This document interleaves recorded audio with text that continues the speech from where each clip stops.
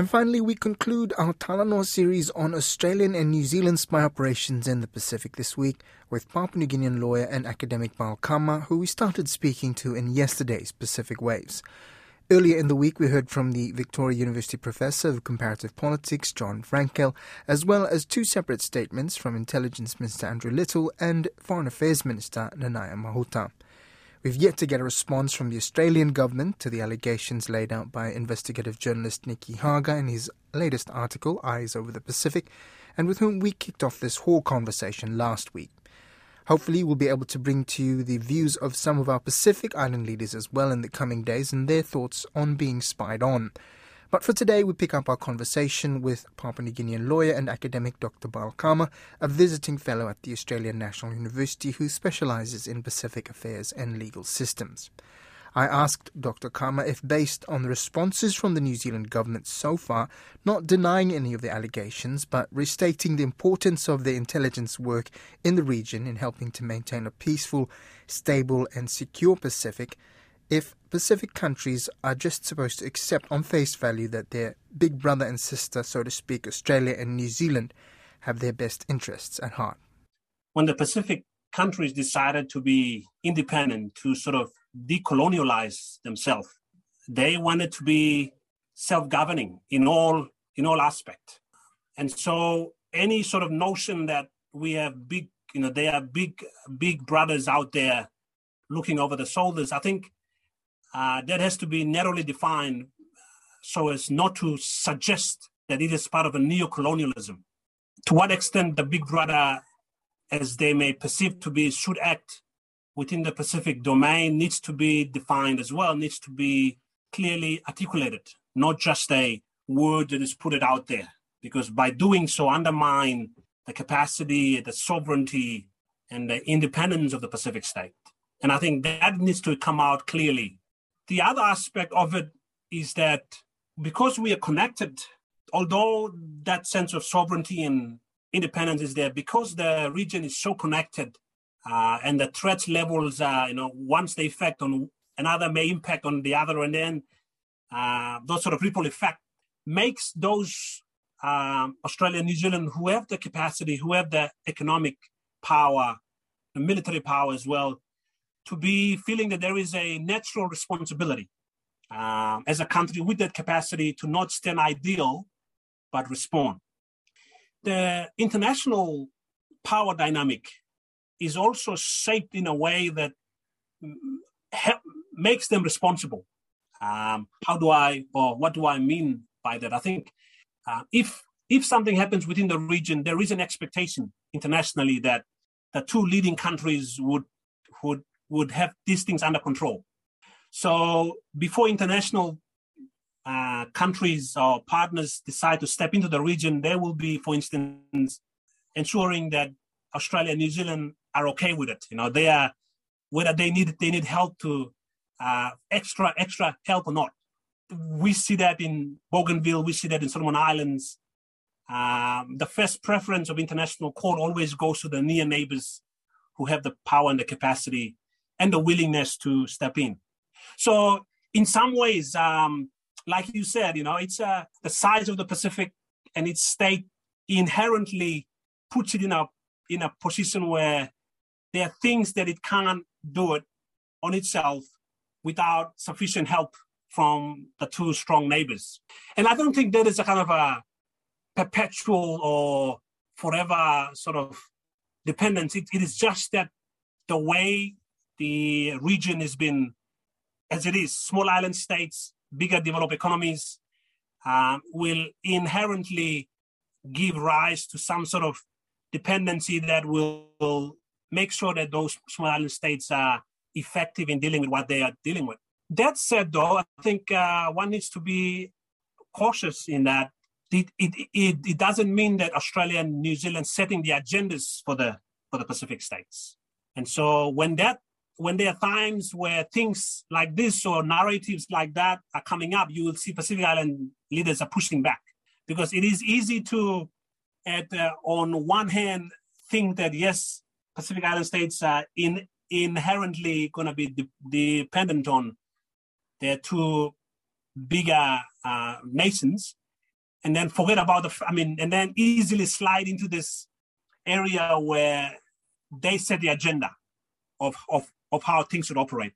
And I think that is where Pacific leaders needs to really be clear on, recognizing that there are things that you need their help just because they are big and they have that power to assist.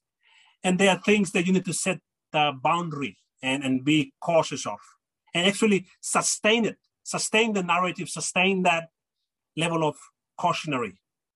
Definitely. Like I think a parallel I can draw is when Ramsey was in Solomon, some of the Australians themselves who were part of Ramsey were critical of some of the behavior of people coming through the mission. And I think the phrase was, don't treat it like a suburb of Sydney, or saying that, like you are here to help, but that doesn't mean that you're being needed makes you the superior authority or whatever. So I guess that segues into like my other question was, what are the legal issues here? Like, is this, where does the law come in terms of what a foreign nation is able to do? Like, I guess it must be a really gray area in terms of intelligence gathering. But what protections do Pacific countries have, if any, on the legal side of things? Before I go into answering that pertinent question, I think I'd like to piggyback on what you pointed out in that example. I think that points out one of the ways to mitigate that dependency, in that building capacities within the Pacific region, trusting if you have a crisis somewhere, then you want to use the resources within the Pacific first. People who understand each other, people who understand the cultural context, and really make use of what help they could provide before you started looking out to, say, Australia or New Zealand. And I think we are seeing that happening, for instance, in the Solomon Islands recently, where the government calls on Papua New Guinea, Fiji, but obviously Australia was leading.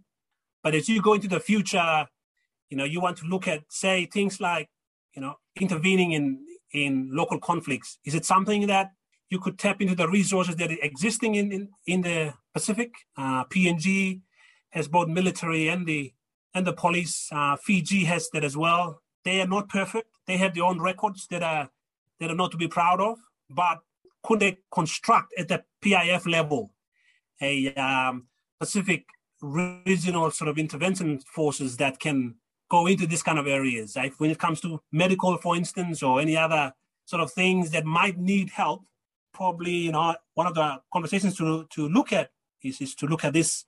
How could we build capacity within the Pacific so that Pacific people who understand context and culture can respond within themselves?